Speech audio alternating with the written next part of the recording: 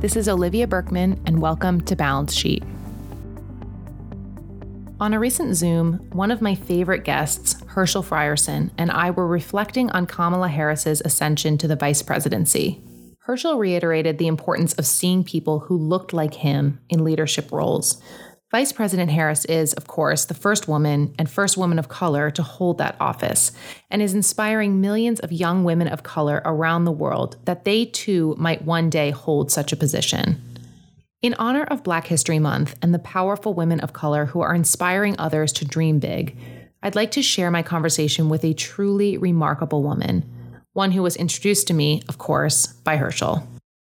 Noel Abdur-Rahim is an assurance partner with PwC, focusing mostly on auditing public companies in the industrial manufacturing industry.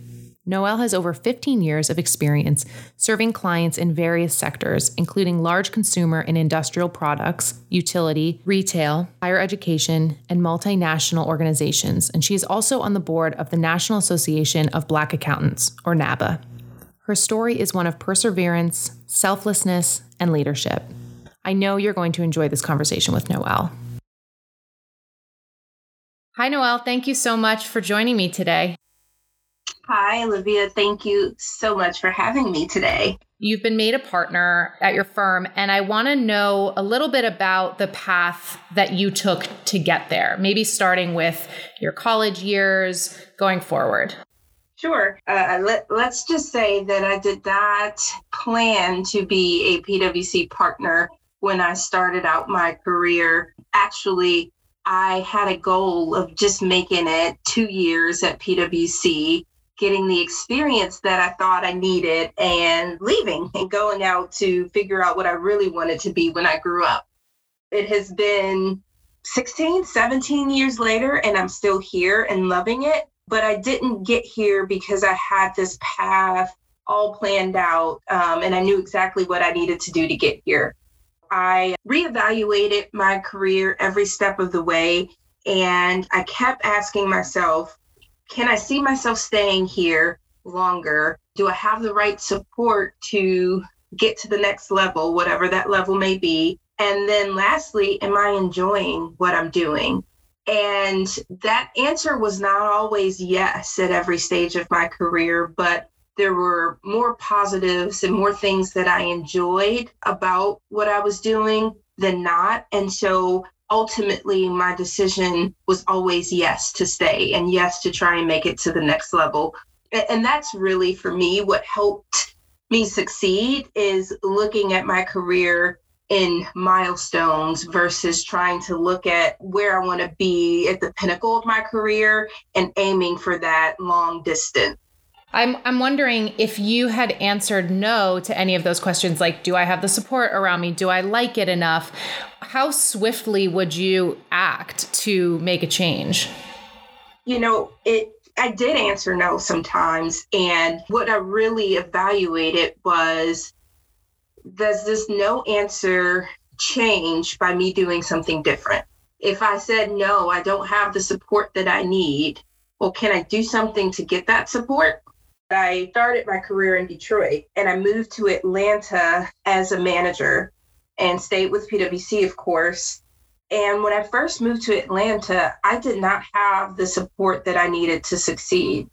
Everything that I knew was in Michigan. I didn't have the same client relationships. I didn't have the same mentor support that I did in Detroit when I moved to Atlanta. And so I did have a no answer to the right support. And I had to dig deep and say, okay, Noel, well, what can you do differently? What needs to change in order to get that right level of support? And if it's not changeable, then do you need to leave the firm?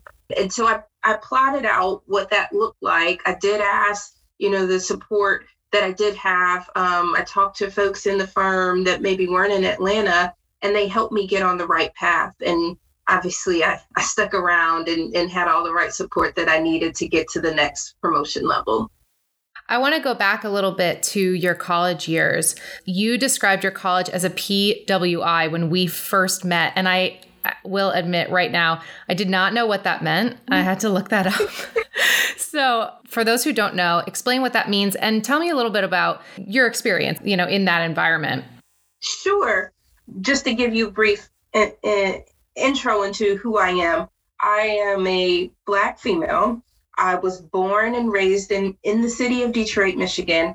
I went to public school my entire life. Everyone around me, for the most part, was Black, and it's all that I knew. But when I went to Michigan State, I went to a university that was PWI, or a predominantly white institution. And someone actually just gave me this analogy a couple of weeks ago. I was like a raisin in a bowl of oatmeal. And it was culture shock for me because I was suddenly the minority. And I was not accustomed to that at all. I think that analogy is so interesting because I'm thinking about it more. So if you think about oatmeal, right, not only is oatmeal obviously another color than a raisin, but oatmeal also has the consistency of being very bonded together. Mm-hmm. Mm-hmm. Did you feel like, what was your level of comfort when you were in school? Lucky for me, I was able to join a program for minority students. They have a multicultural business program in the School of Business, and it allowed me to come into the university the summer before my freshman year and go through a week-long residency where you learn about all the different career paths and majors in the business school. You're with about 100 other incoming freshmen. You stay in the dorms, so you kind of get a lay of the land. And so because I had that pre-college program, when I started as a freshman, I at least had a few friends. And so I was very fortunate because without that program, I don't know that I would have made it through my freshman year. My first semester, I called my mom every day. I wanted to go home because I would go into a classroom of 800 students and wouldn't know anyone. Like, this is culture shock. I'm going to say it again for a 17-year-old kid from Detroit that had never experienced this before. And so, it was that sense of family that I had with that program and the cohort that I had that gave me the familiarity and the comfort and the support that I needed to stick it out. Right. Did your involvement with NABA start in your college years, or was that post-college? It was in college, and it was a part of this program. So each of the organizations within the business school come and they talk to you about the association and how it can benefit you and basically try to get you to join. And so NABA was one of those organizations. And of course, going into accounting, I was like, I absolutely need to join NABA. This is in line with my major.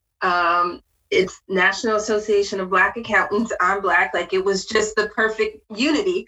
And so right as soon as I started my freshman year, I joined the organization and really started to be an active member and participant. And that eventually led to me being an officer. I was the vice president for 2 years. My role specifically as vice president was corporate partnerships and talking to all of the corporate partners and sponsors that had a relationship with NABA.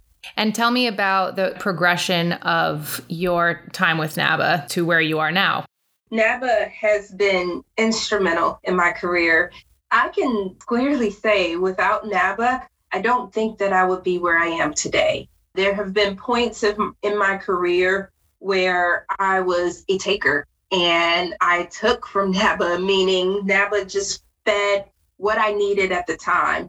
And there have been other times in my career where I was a giver and I was feeding and contributing to others to help their career and lifetime. And so it's one of those journeys where you get out of it what you put in, but even when you give, that is reward within itself. And so, just to take it back to what NABA has given me, NABA gave me my first job with PwC.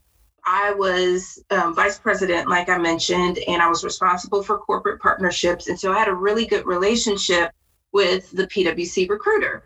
And I had no idea that it was time for me to get an internship because, again, I didn't know what a career in accounting looked like. I didn't know, you're supposed to do this your freshman year, this your sophomore year, et cetera. And so I was just participating, coming to meetings, doing what I thought, I needed to do to learn. And so the recruiter came to me and said, hey, we're interested in offering you an interview for an internship. And we went through a bunch of questions, and it was just a really casual conversation. And at the end of the call, she said, okay, great. You just finished your first phone interview, and we'd like to give you an office visit where you come in and you meet a couple of our managers and a partner. And if they love you like I love you, then you'll be a PwC intern. And it was just that easy. I'll say easy because I had already had the foundation of that relationship with this recruiter. I had done business with her. I had set up meetings with her. So she knew a lot about me. And so she was able to then recommend me for the internship based off of that relationship. You really look back after when you're kind of further along in your career, you look back and you realize those early internships are so important. They're hard to get in a lot of cases, but they're hugely important. And this gets back for me. And this is what I always tell people that I coach is that it's all about relationships. So let's fast forward. I am now an associate working at PwC. I went through the internship, I graduated, I've started working full time. That same recruiter tapped me on the shoulder and said, hey, Noelle, we'd like you to do some major recruiting at Michigan State.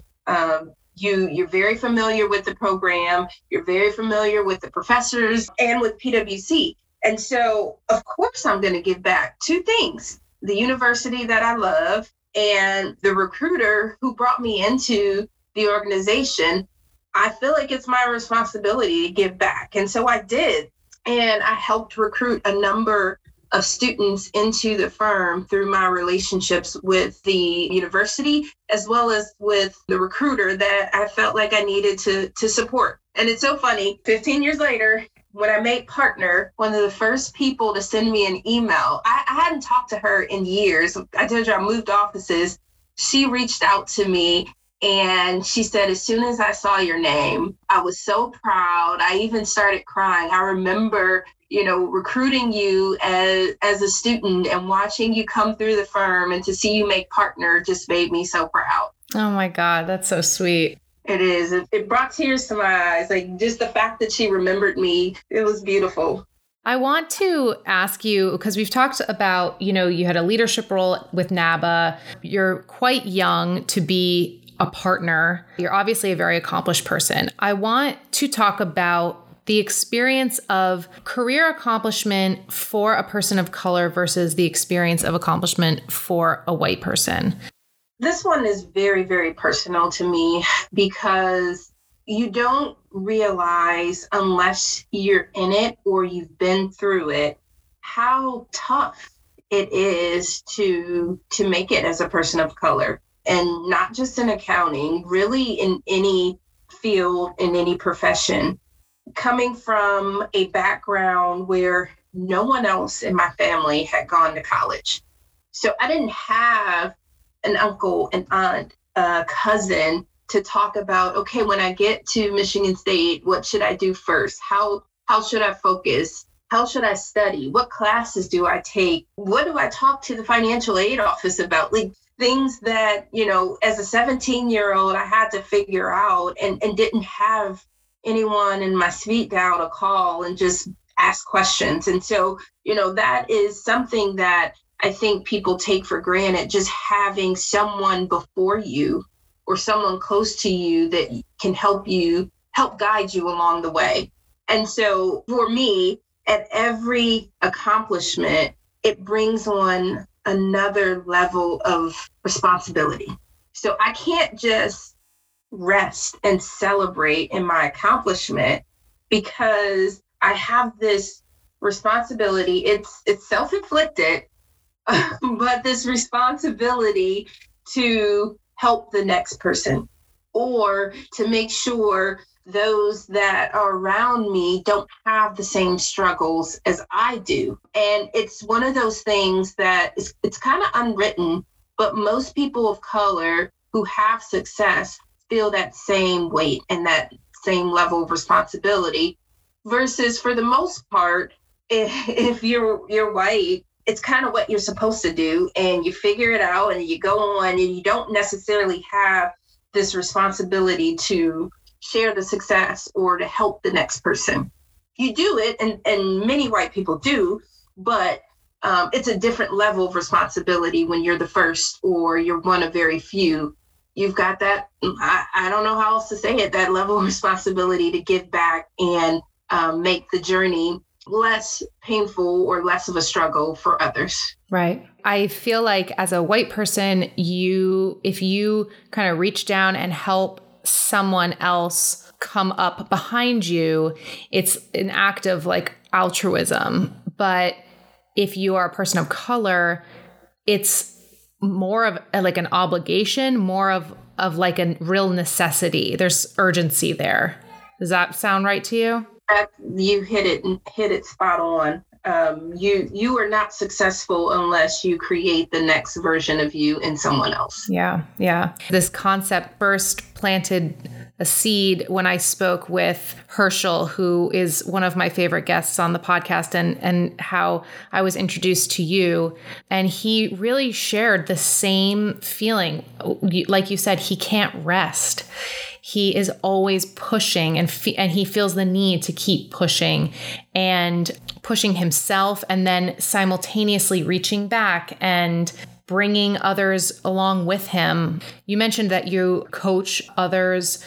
Tell me about like what specifically you're doing for those beneath you who are also ambitious, who also want to climb the ranks. I know obviously NABA is a big way, but what are some of the specific ways? Yeah, I have this before COVID open door policy. A lot of times people look at partners and they say, oh, I can't talk to a partner because I'm only this, or I'm only been here for 5 years or so.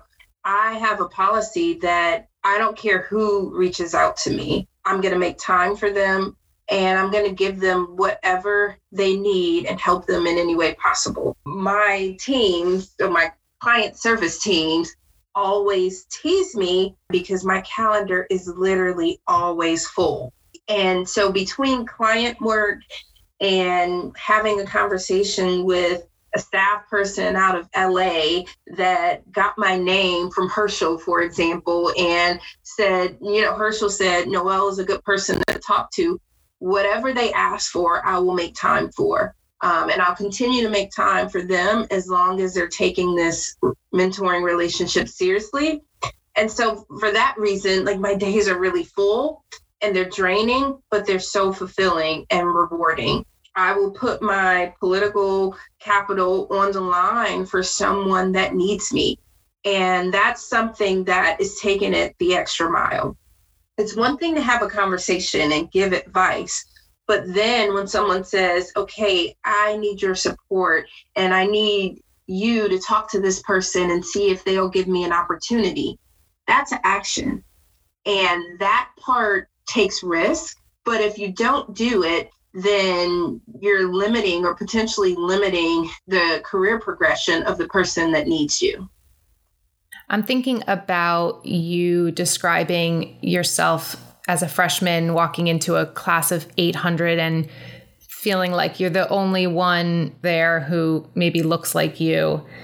And we also have talked about, how white people take that for granted, obviously take a lot of things for granted, but take for granted seeing someone, having someone before you. That's right. Kind of pave the way. And Herschel and I talked a lot about that importance of seeing people that look like you or have a similar background as you, specifically in leadership positions. And he said something to me. He said, if I can see it, I can be it. And that, made a lot of sense to me. And I brought it up to you. And your response was, if I don't see one, I will be one. That's right. that just struck me. And I want to know more about where that drive comes from. You said it right at the beginning of this passage, in that I walk into a classroom of 800 students and I'm just the only. And so there have been many, many times in my life, in my career, where I was the only. And so I had to reach in deep down and say, are you going to let this fear or this perceived restriction on progress and success limit you, stop you? Or are you going to use it to say, let me be the first so that I can show someone else that it's possible, and then turn around and lift them up to come where I am? If I limit my success only by what I see, then I wouldn't be a partner today. Because unbeknownst to me, when I was going on this journey, when I made partner, I found out that I was the first Black woman in PwC in Atlanta ever. Oh, wow. There had never been another Black female partner in our Atlanta office. And so had I, come into the office and looked around and said, oh no, I don't see any Black females, that could have stopped me from continuing. It could have stopped me in my journey and I wouldn't be where I am today. But instead I said, you know what? I don't see one. So let me learn not just from the other Black male partners, but the other partners in the firm. What does it take to be successful? Let me do that. And then, like I said, show others that there's a path for you. And why do you think you weren't defeated by that, by a lack of people that looked like you, Black women in that partner role? Why do you think that wasn't discouraged? Like, what is it about you? What is it about the way that maybe you grew up, or like what makes you the way that you are? I'm very competitive. I like a good challenge. There's very few challenges that I've backed down from. That's one. Two, I've always wanted to be the best. I was a jazz musician. I actually was a dual major at Michigan State at the beginning. I played alto saxophone. And in my mind, I was going to be this famous jazz musician and travel all across the world. And I was going to be, not the first, obviously, but one of the few in that field of color. And I remember, same situation. I remember in high school going to state competitions, sitting in the waiting room and looking around. And I was one of very few musicians that looked like me. And so I had these experiences early, but I also had that competitive nature. And then you add to that the immense amount of support from my family. And I just knew that whatever I wanted to do in life, if I worked at it and I leveraged the support, I could do it. I could do it.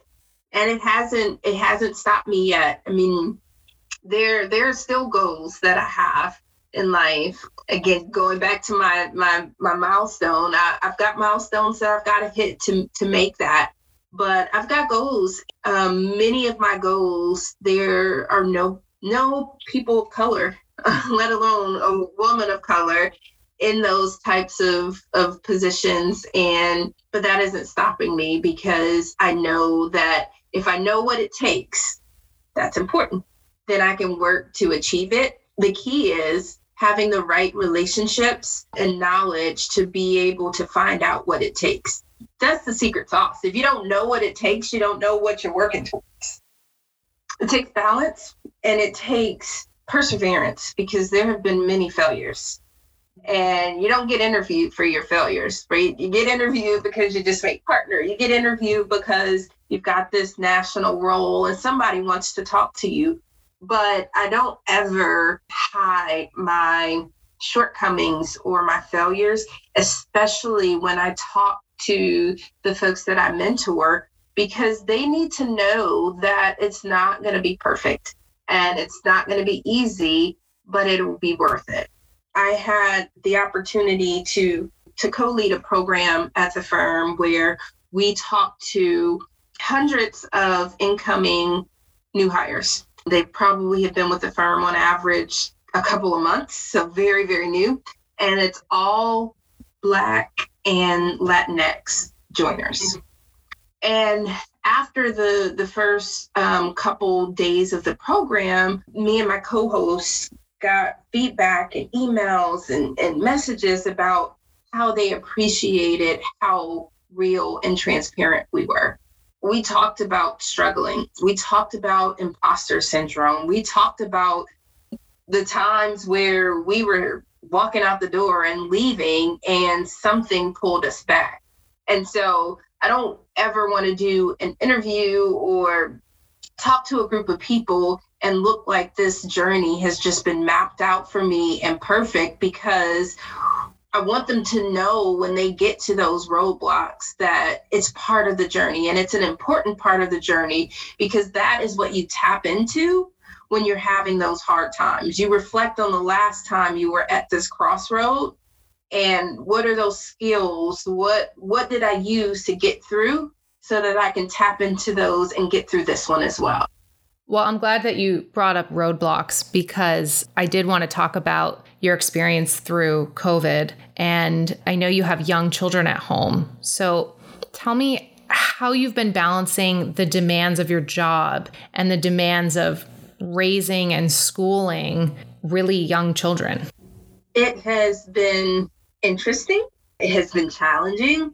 It has helped me grow as a professional and as a parent. When you have school-age kids and you work, you don't get a lot of time at home with your kids. It's just how the day goes. It's how it's designed. They're at school, you're at work, you come home, you've got dinner, you probably have activities. And so there's only a few hours in the day, in the weekday, where you spend time with your kids. And then, of course, you have the weekends. And so COVID and working from home has allowed me to spend a lot of time with my kids. And it's tested me. I am not a teacher. I definitely don't have the patience to be the teacher, but I need to be there for my kids and help them learn and grow. You've heard the line that your kids don't learn from what you tell them, they learn from what you show them. And so exercising patience, flexibility, and grace, and little things like they're used to being able to run up and hug mommy when she's at home, right? Because when I'm at home, I'm not working. Right. You change that and suddenly home is work. There were a few weeks where I keep my office door closed. They wouldn't be able to come in. I'm on a call. I'm like giving them the hand. No, not right now.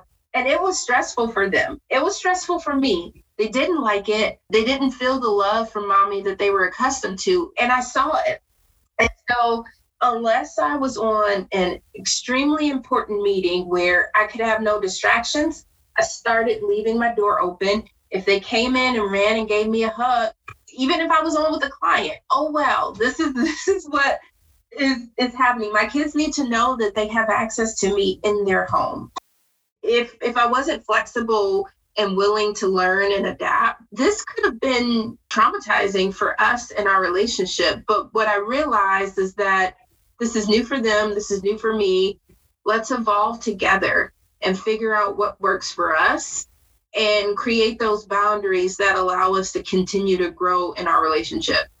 I love that. I was very similar in the beginning. I was so scared that, my now 17-month-old was going to barge in the room and be screaming and crying in the background. And finally, I was like, why am I trying to pretend like I'm not working from home with a toddler? Like, everyone's in the same boat. I mean, not everyone has a toddler, but like you, I just started kind of letting him roam. And of course, if I'm doing something like this where I need quiet, that's a different thing. But otherwise, if he wants to pop on screen, it's to the point now where no one even acknowledges if he's sitting in my lap, because everyone's used to seeing him and they're like, right, she's a young mom and that's her reality. I love what you said. your home is a very sacred place for your kids. Mm-hmm. I love what you said about having access to you, obviously physically, but also emotionally when they're in their home. I wonder if any of the adjustments that you've made for COVID, you think they'll stick when maybe we're all vaccinated, people are starting to return to the office. What do you think are some of the more permanent changes, if any? If I'm being transparent, what I am afraid of is that the progress that we've made on women in the workplace, that some of that is going to get lost in this transition back to work. Because for folks that don't bear most of the responsibility for kids and taking care of home, let me be clear, I know everybody's situation is different. There are some fathers who are very active in child raising, but when you deal with an industry like accounting, that is very, especially public accounting, that is very male dominated, I see it all the time that my colleagues and my peers and other partners are the only person working in their household a lot of the times, and their wife doesn't work anymore. And so what I'm afraid is that when things go back to normal, and I'm using air quotes even though you can't see me, the folks that were used to not having that responsibility will go back to everyday life. And I'm so glad to be back in the office. Let me just jump right back into it. And those that have a high responsibility at home, it's going to be a tougher transition. I know personally, I'm anticipating that transition being tough. And so how do we keep the playing field level? How do we ensure that everyone has the same opportunity to be successful when they transition back to work, regardless of what their responsibilities are at home? Knowing that we can be successful and we can work from home, because most of us have been doing it for a year now. What is it going to look like when I say, hey, I know we've got this deadline coming up, but I'm working from home today? Is that going to impact how people perceive me? Is that going to impact how successful people think I can be? Even if I'm still doing the work, if I'm not there and at the client site or at the PwC office, is there some unintended consequences of my choice to work from home, even though I'm still getting the same amount of work done? I'll say for me, even though I'm able to spend time working, sometimes it's off hours. So maybe it's really early or it's later, after I put my son to bed, where I'm catching up on things.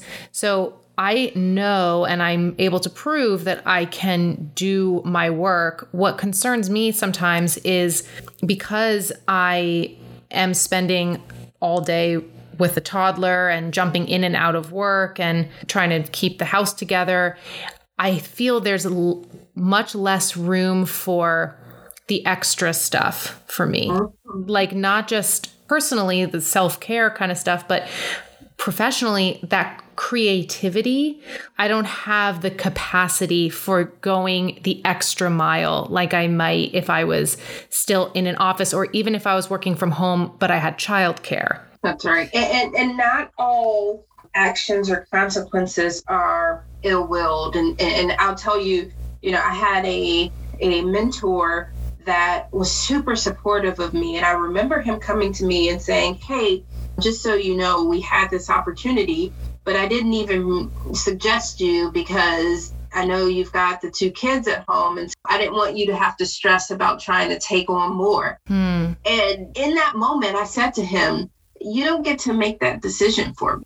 You present it to me and say, hey, this is what it's going to mean. It's probably going to mean more hours. It's probably going to mean you doing more than you're accustomed to. Are you okay with that? Do you want me to put your name as a suggestion? I might have said no, but you took away that opportunity to say no with good intentions, but it's not something that I wanted him to make for me, not a decision I wanted him to make for me. Right. It's tough to think about because you wonder where else that has happened, along the way for you. Yeah. It's one of those life lessons that I tell people, whoever wants to hear, and it's a term that I use called dreaming out loud.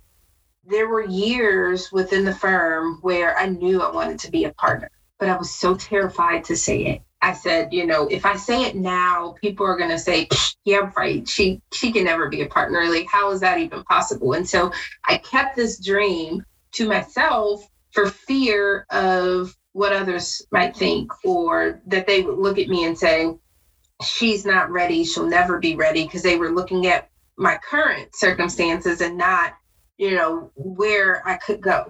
It wasn't until I said it out loud. I had a mentor that said, all right, Noelle, we've been beating around the bush long enough. I've been mentoring you for years now. What do you want to do? And I would say, what? Like, you know me. You know that I want to be a partner. He's like, no, you've never said it to me. Doing things to help you get ready, but you've never said to me that you would like to be a partner at this firm. I want to hear you say it, and I want you to mean it. And so it was from that point on, until you put that idea into someone else's mind, they're not thinking of you in that way. And so don't be afraid. It is going to put more pressure on you. It is going to challenge you. People are going to give you tests to see how you deal with it. That's what you want. You can't be the best without being challenged and without a little bit of pressure. And as soon as I started saying it openly, I for sure got tested. I for sure got some opportunities that I wasn't quite ready for, but I had to stretch myself to prove that I was in the right place. And so I encourage everybody to dream out loud. And if you don't, then you're the only one working towards your dream. And you can't get anywhere without support and help from others.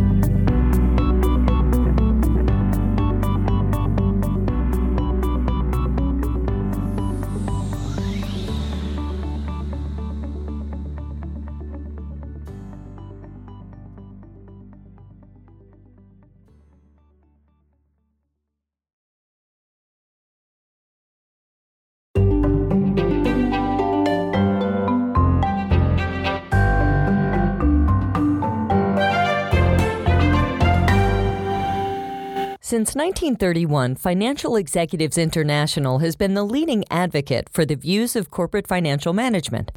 Its more than 10,000 members hold policy-making positions as chief financial officers, chief accounting officers, controllers, and treasurers at companies from every major industry. And FEI enhances its members' professional development through peer networking, career management services, conferences, research, and publications. Join FEI today to network with key influencers, understand emerging issues, advocate for corporate finance, and boost your career opportunities.